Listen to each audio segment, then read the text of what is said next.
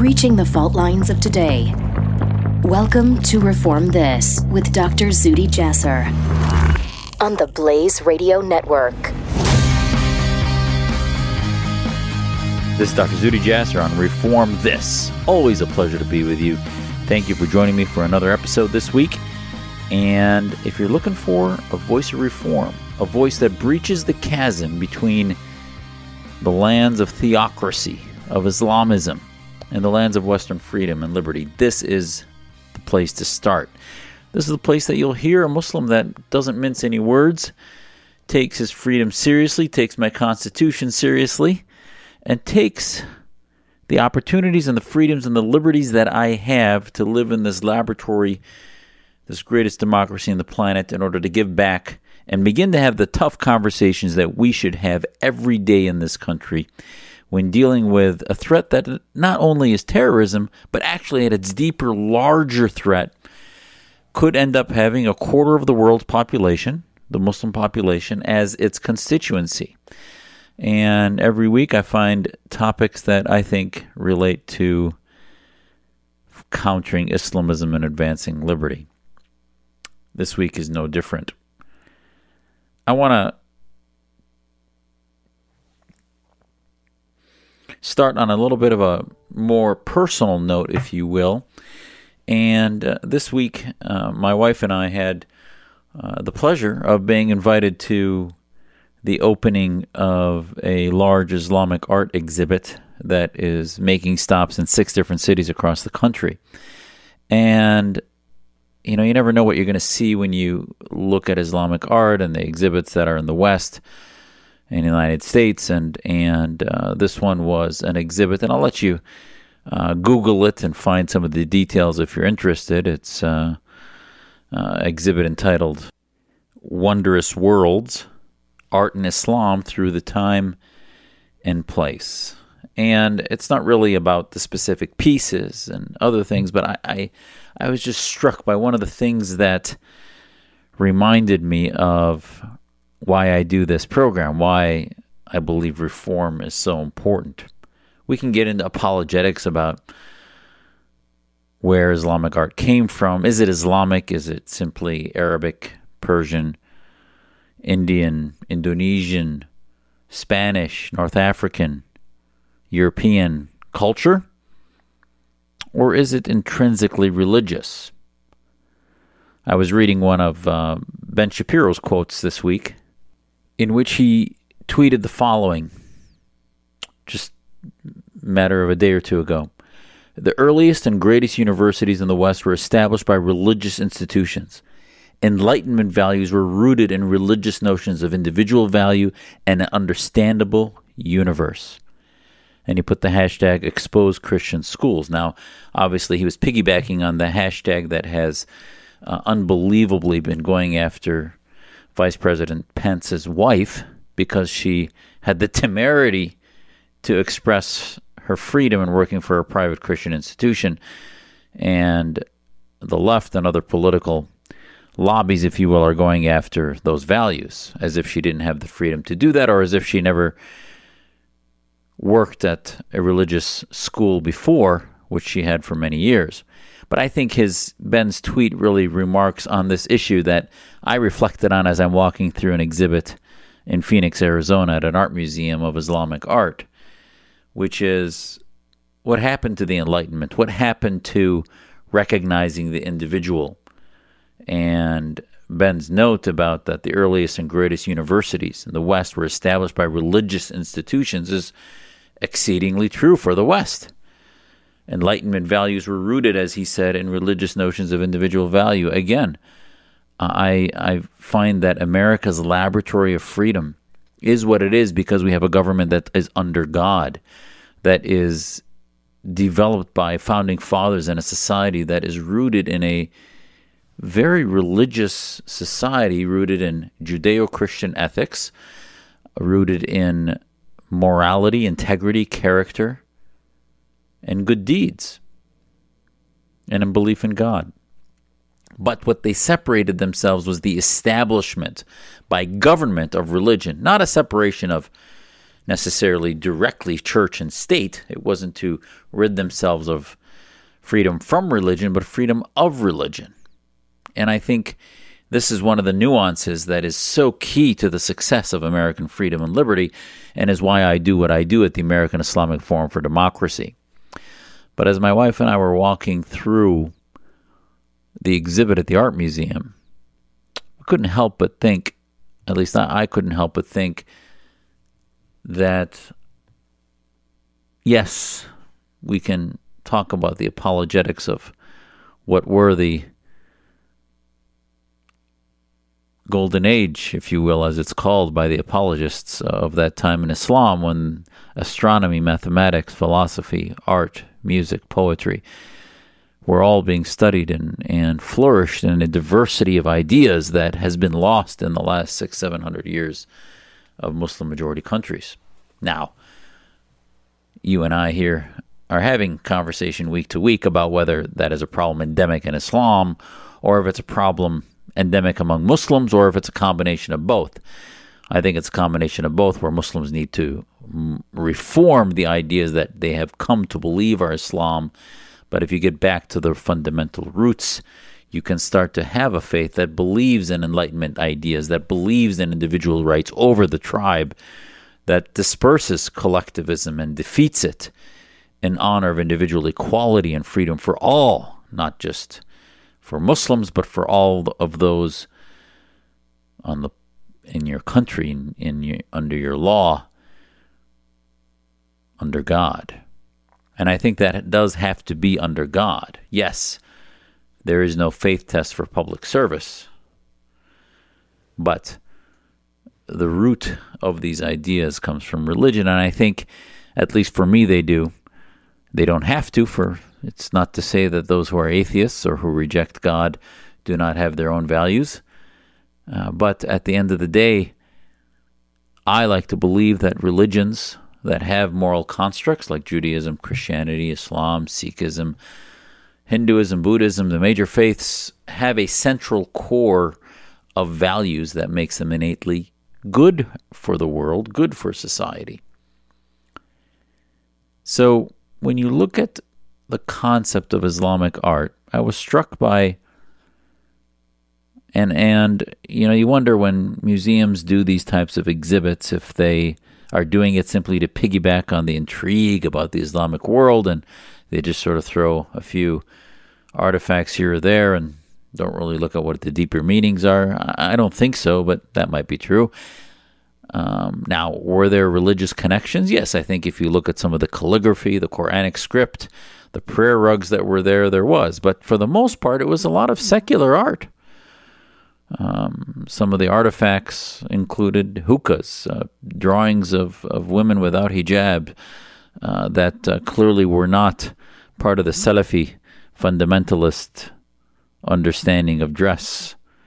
And there were a lot of secular, if not the majority of it, was secular elements, being non-orthodoxy, non-fundamentalist interpretations of Islam and Muslim world history.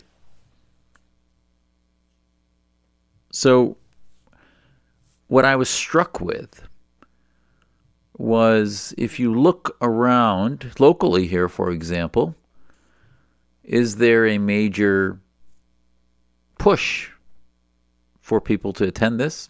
You don't see it from many of the Muslim leadership. Maybe there will be once they go in and make sure there isn't anything that they find offensive. But that's not what art is about, is it? Art is about human creativity that even at times may offend some people. Art is about creating, being uniquely human, things that animals do not do, human beings do. We can create art, poetry, music, language, literature. Those are things that we do through communication and beauty of what is innately human. That's where our rights come from, human rights. So what I found fascinating is that you find that the rise of Islamism, the rise of theocracy across the Muslim world in the last 500 to 800 years has also seen the death, the decrease, and the abandonment of significant amounts of architecture, art. Yes, there's structures, edifices of mosques that have been built, but it's imitating art from the 10th, 12th, 13th century. Have there been new creations of music? And yes, I think obviously there's some, but the depth of literature and poetry has been want, because you can't, without freedom of thought and consciousness against tyrants, against those who dominate and control your society, without that barometer of freedom, you cannot have genuine art. And that's why part of the Enlightenment, part of the rise of religious schools, was their ability to tolerate dissent, to tolerate criticism, and to abandon the tribe and defend the individuals. That innate in religious values for the West,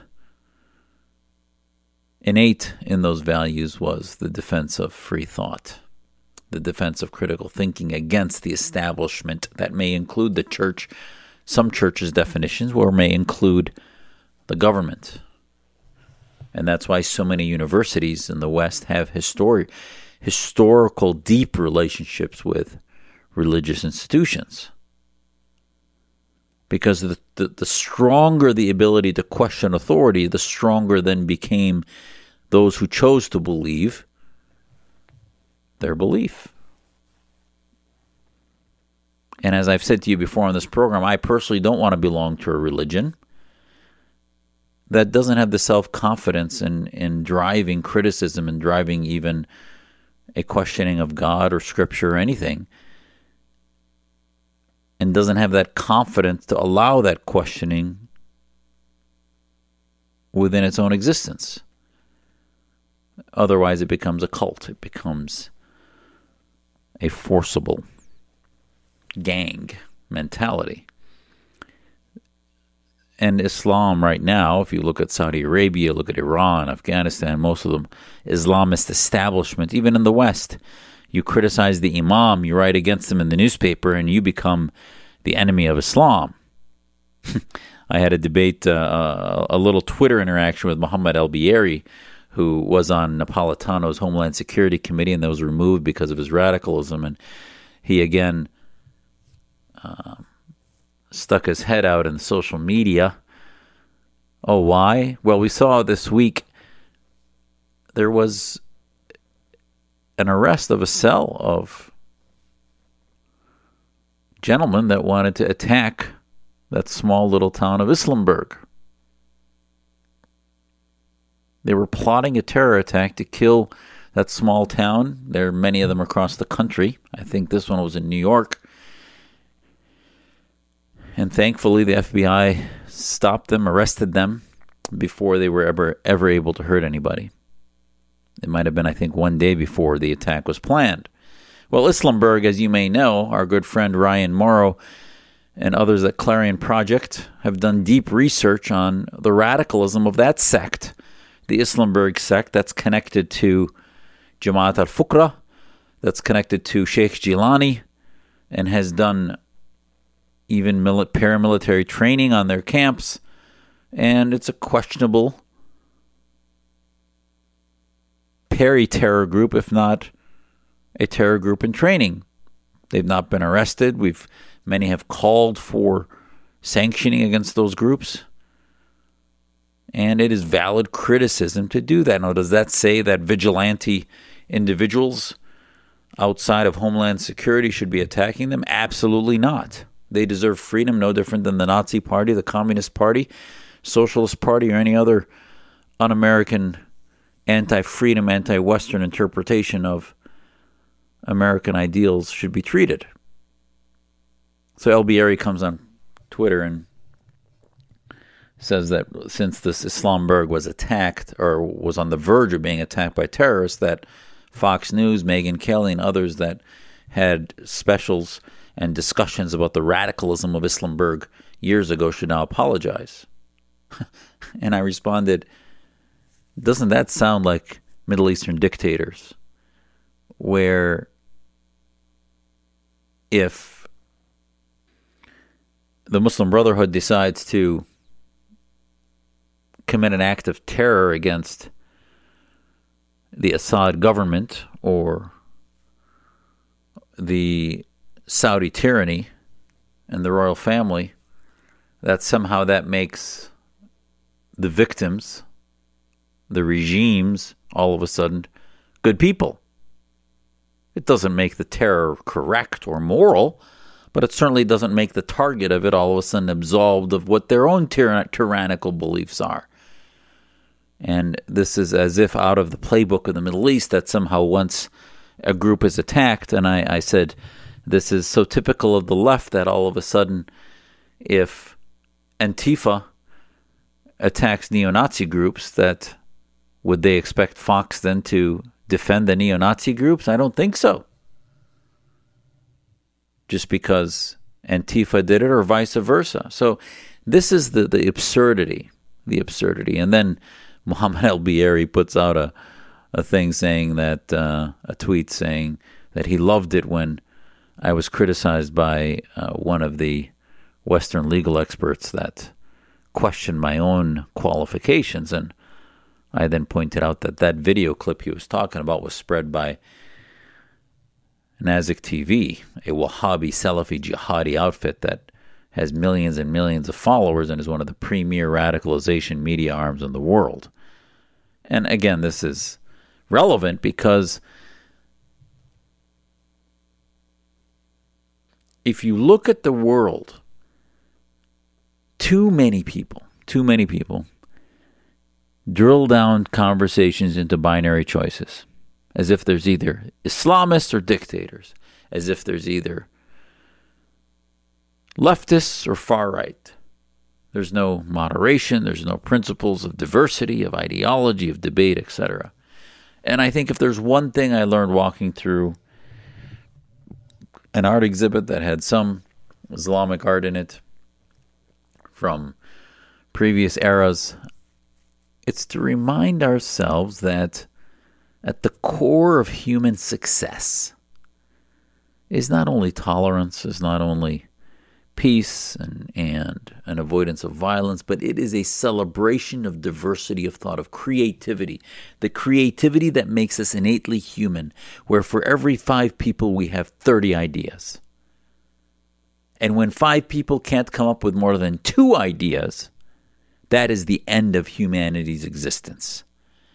As I walk through, you think of all of the museums that exist in the Middle East. That was one of the first things that was destroyed in Iraq by the Baathists as they were being defeated by the American troops. One of the first things that was being destroyed by the radicals of ISIS and the militants of the Assadists and Baathists was to destroy the relics of Palmyra, to destroy the relics and museums so that they could eradicate history of the Syrian people. Why? Because at the core of human individuality is music, art, architecture, poetry, and human ingenuity. When you look at universities in the West that decide to invest in Dubai, invest in Gulf states, invest rather in these areas, and you find them building universities of science foundations, of engineering, of medicine. I always challenge them, why aren't you building schools of humanities, of journalism, of philosophy, of poetry, of art, music? Because those would threaten tyrannies. The beginning of the end of an Islamic State tyranny of Saudi Arabia, of Qatar, of Iran, would be a university that teaches and empowers its kids to study liberal arts, to study humanities, and to begin to write poetry criticizing authority, criticizing the establishment. That would be the end.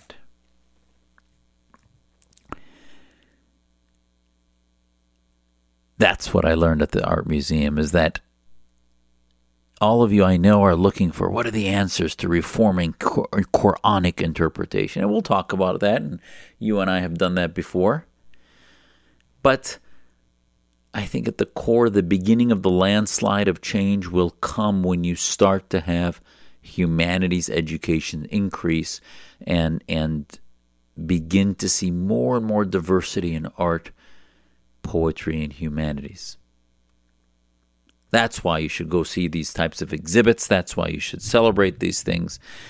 Don't try to find the minimalist issues that may demonstrate this or that evidence of ossification of thought. No, I think if Muslims and non-Muslims can look back and say, you know what, this was a vibrant society that had calligraphy and literature that was so deep and difficult to learn. The Arabic language is one of the most difficult languages to learn on the planet because of its deep and rich vocabulary,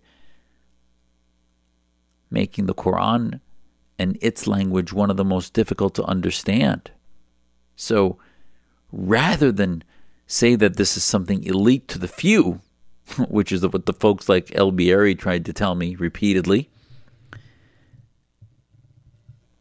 relish, cherish the diversity, cherish those with the courage to stand up to the establishment, cherish those who question normative establishment of the thought that somehow political Islam and Islamic State mentality is the only way to think.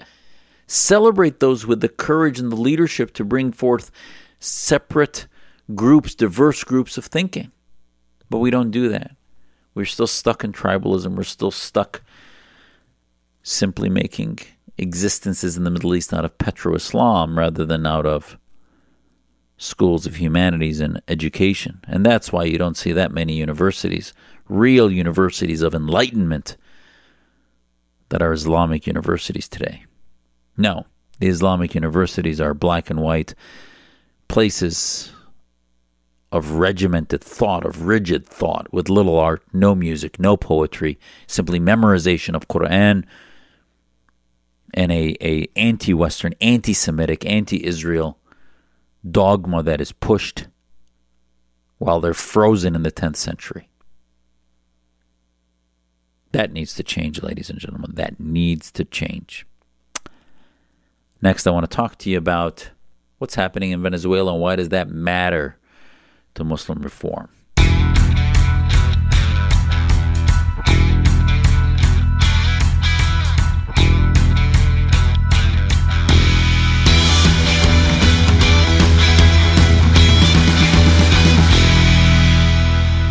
So, why does Venezuela matter to the Muslim world? Well, I think when the president, and I've been supportive of not only his hard line against ISIS, but of his frankness and our inability to solve problems militarily. Now, I've also been critical of a lack of clarity, if you will, on our doctrine and the fact that when it comes to defeating Islamism, we must advance and rigorously promote the ideas of liberty and freedom as much as our enemies advance and promote the ideas of political Islam, theocracy, and anti-Westernism, that if we don't have an offense for our own ideas across the planet, being the leaders of the free world, ultimately we can only play whack-a-mole defense for so long, but that's been my criticism. But President Trump on Venezuela has been clear. He supported democracy from the beginning, and now as Maduro took over, ignoring the will of the people, President Trump's administration has been right on the money in rejecting the recognition of the Maduro presidency, the Maduro regime now, and recognizing Juan Guaido, as the Venezuelan opposition leader, and now who the United States is recognizing as the president of Venezuela. I think this is a bold move. It's one consistent. And he even rejected the withdrawal, as Secretary Pompeo made clear, of our diplomats, that our diplomats would present their papers to Juan Guaido, not to Maduro. And we'll see what happens with that. So you can say what you will, as Eli Lake said in Bloomberg Opinion, about how chaotic Trump's foreign policy might be in other areas, but he's always been consistent on Venezuela. He froze the assets of the vice president. He has, through the Treasury and other branches of government, been consistent in putting pressure for Venezuela's bad activities and corruptions and narco-politics to end.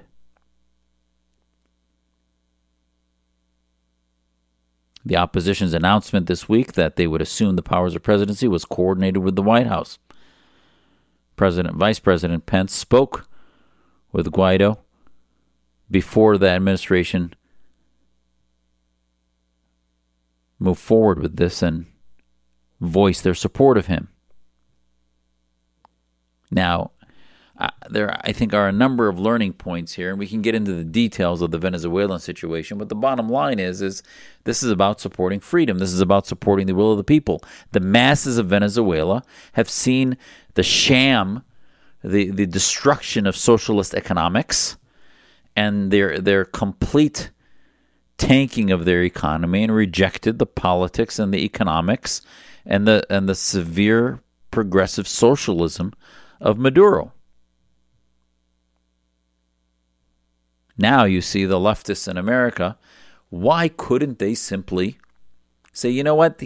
If they were smart, they'd say, you know what? His version of socialism, Maduro's, didn't work.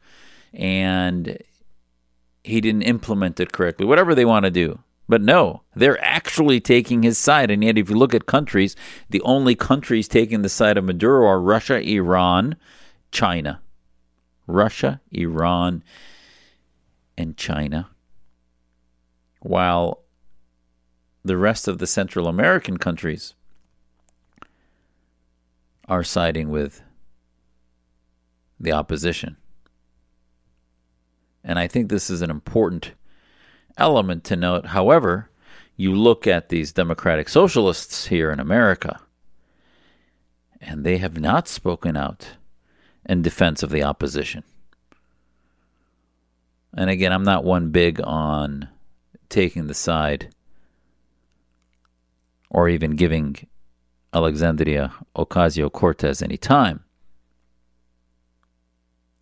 But she still has basically stood in defense of Maduro. Absurd. But what I do want to do is say, first of all, I did tweet. I said, for those of you who are calling for democracy in Venezuela, amen, brothers and sisters, amen. But if you try to make a nuanced argument that, well, it's good for Venezuela, but maybe not for Syria, or maybe not for Egypt, or maybe not for Saudi, that's baloney. That's hypocrisy. Countries, either their citizenry has a right to self-determination or they don't. If they do, they might get it wrong, and I think as long as they don't have nuclear weapons, and as long as they're not major threats to the region or others, that we don't need to have military intervention. We just prevent other foreign regimes from intervening and allowing them to have self-determination.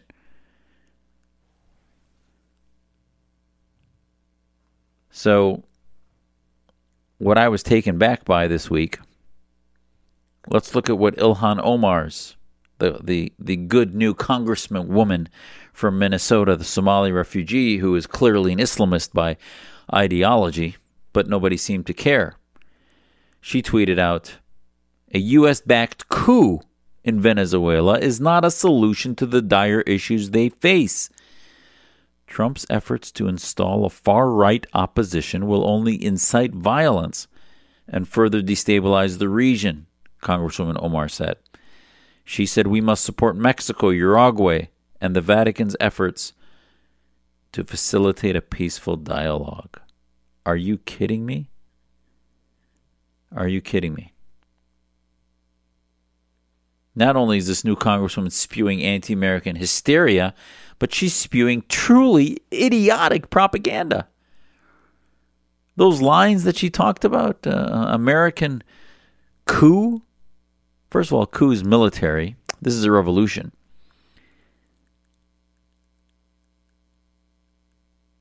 Her lines might as well have been lifted from the mouths of two-bit tin pot Islamist dictators who faced honest revolutions across the Middle East, who said, oh, this is a Western Zionist plot to take over our country.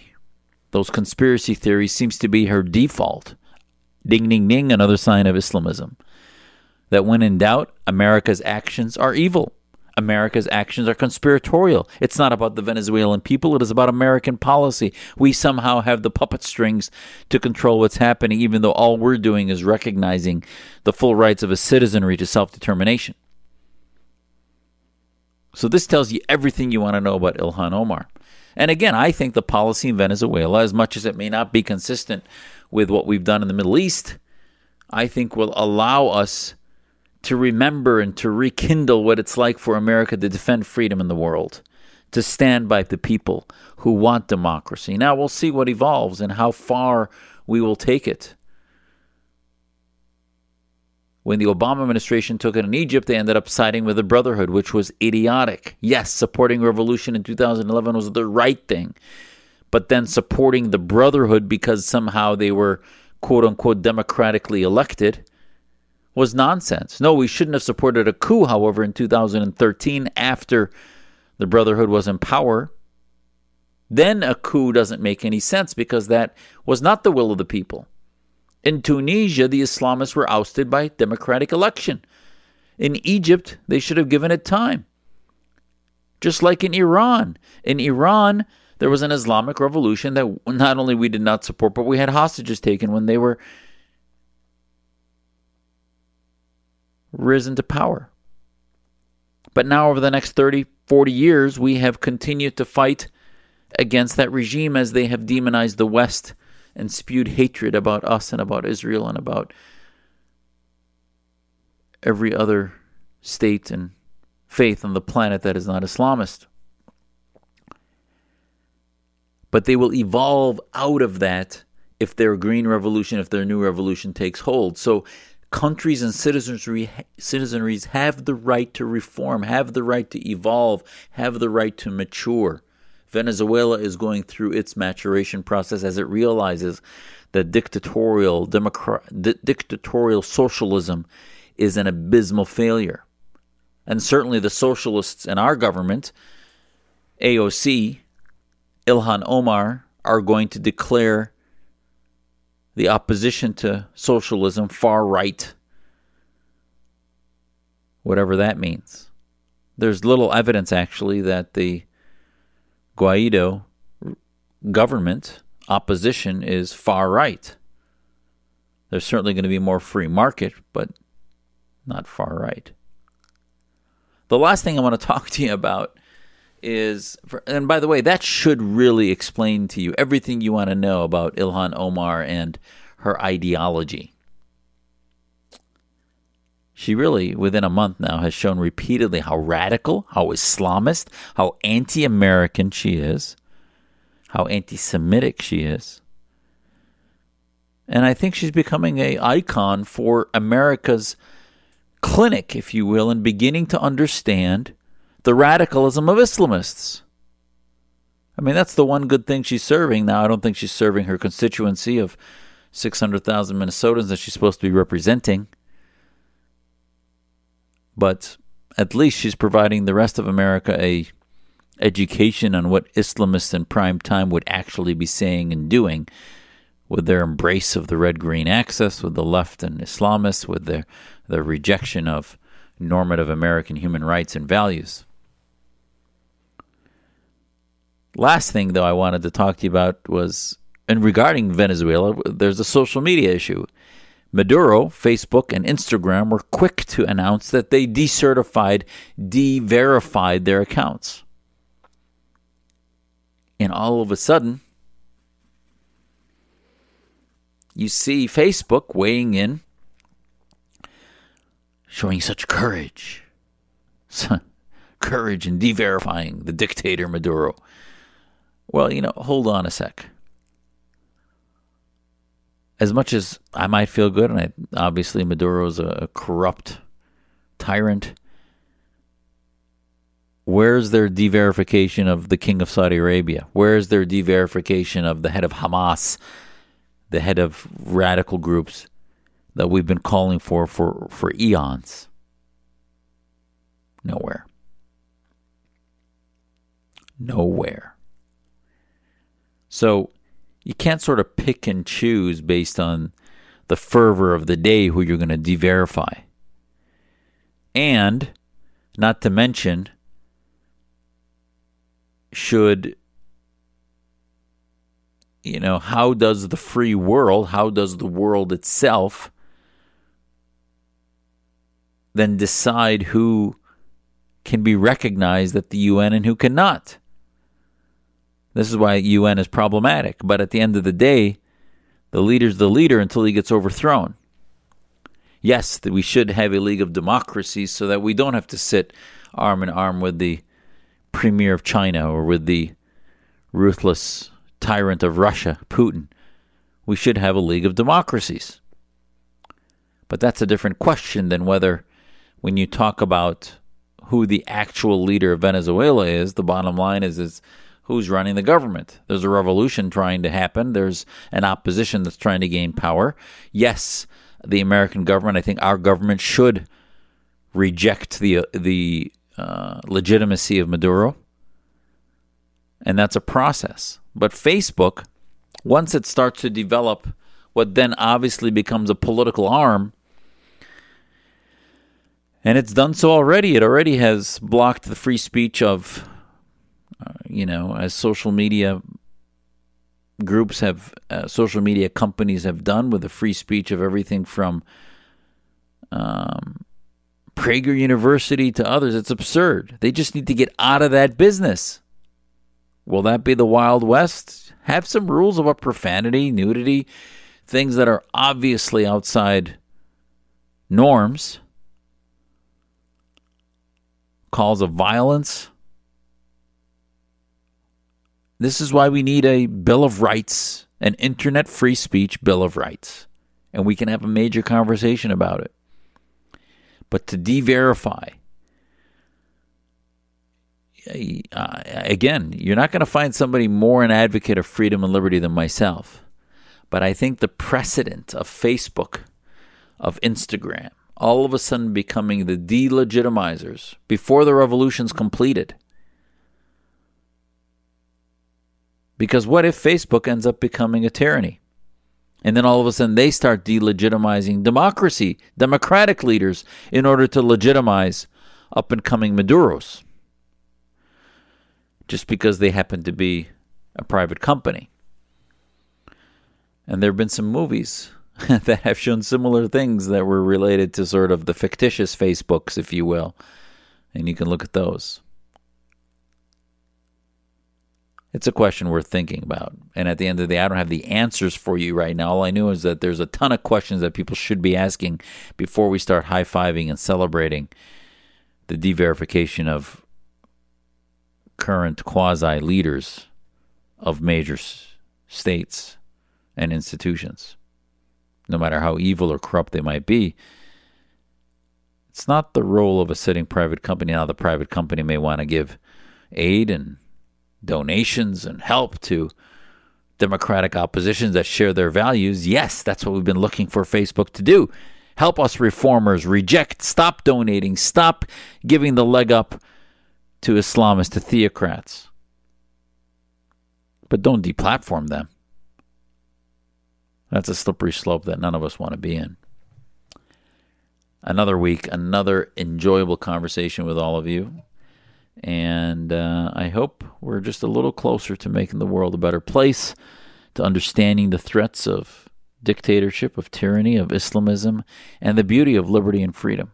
This is your faithful podcaster, Zuhdi Jasser, on Reform This. God bless.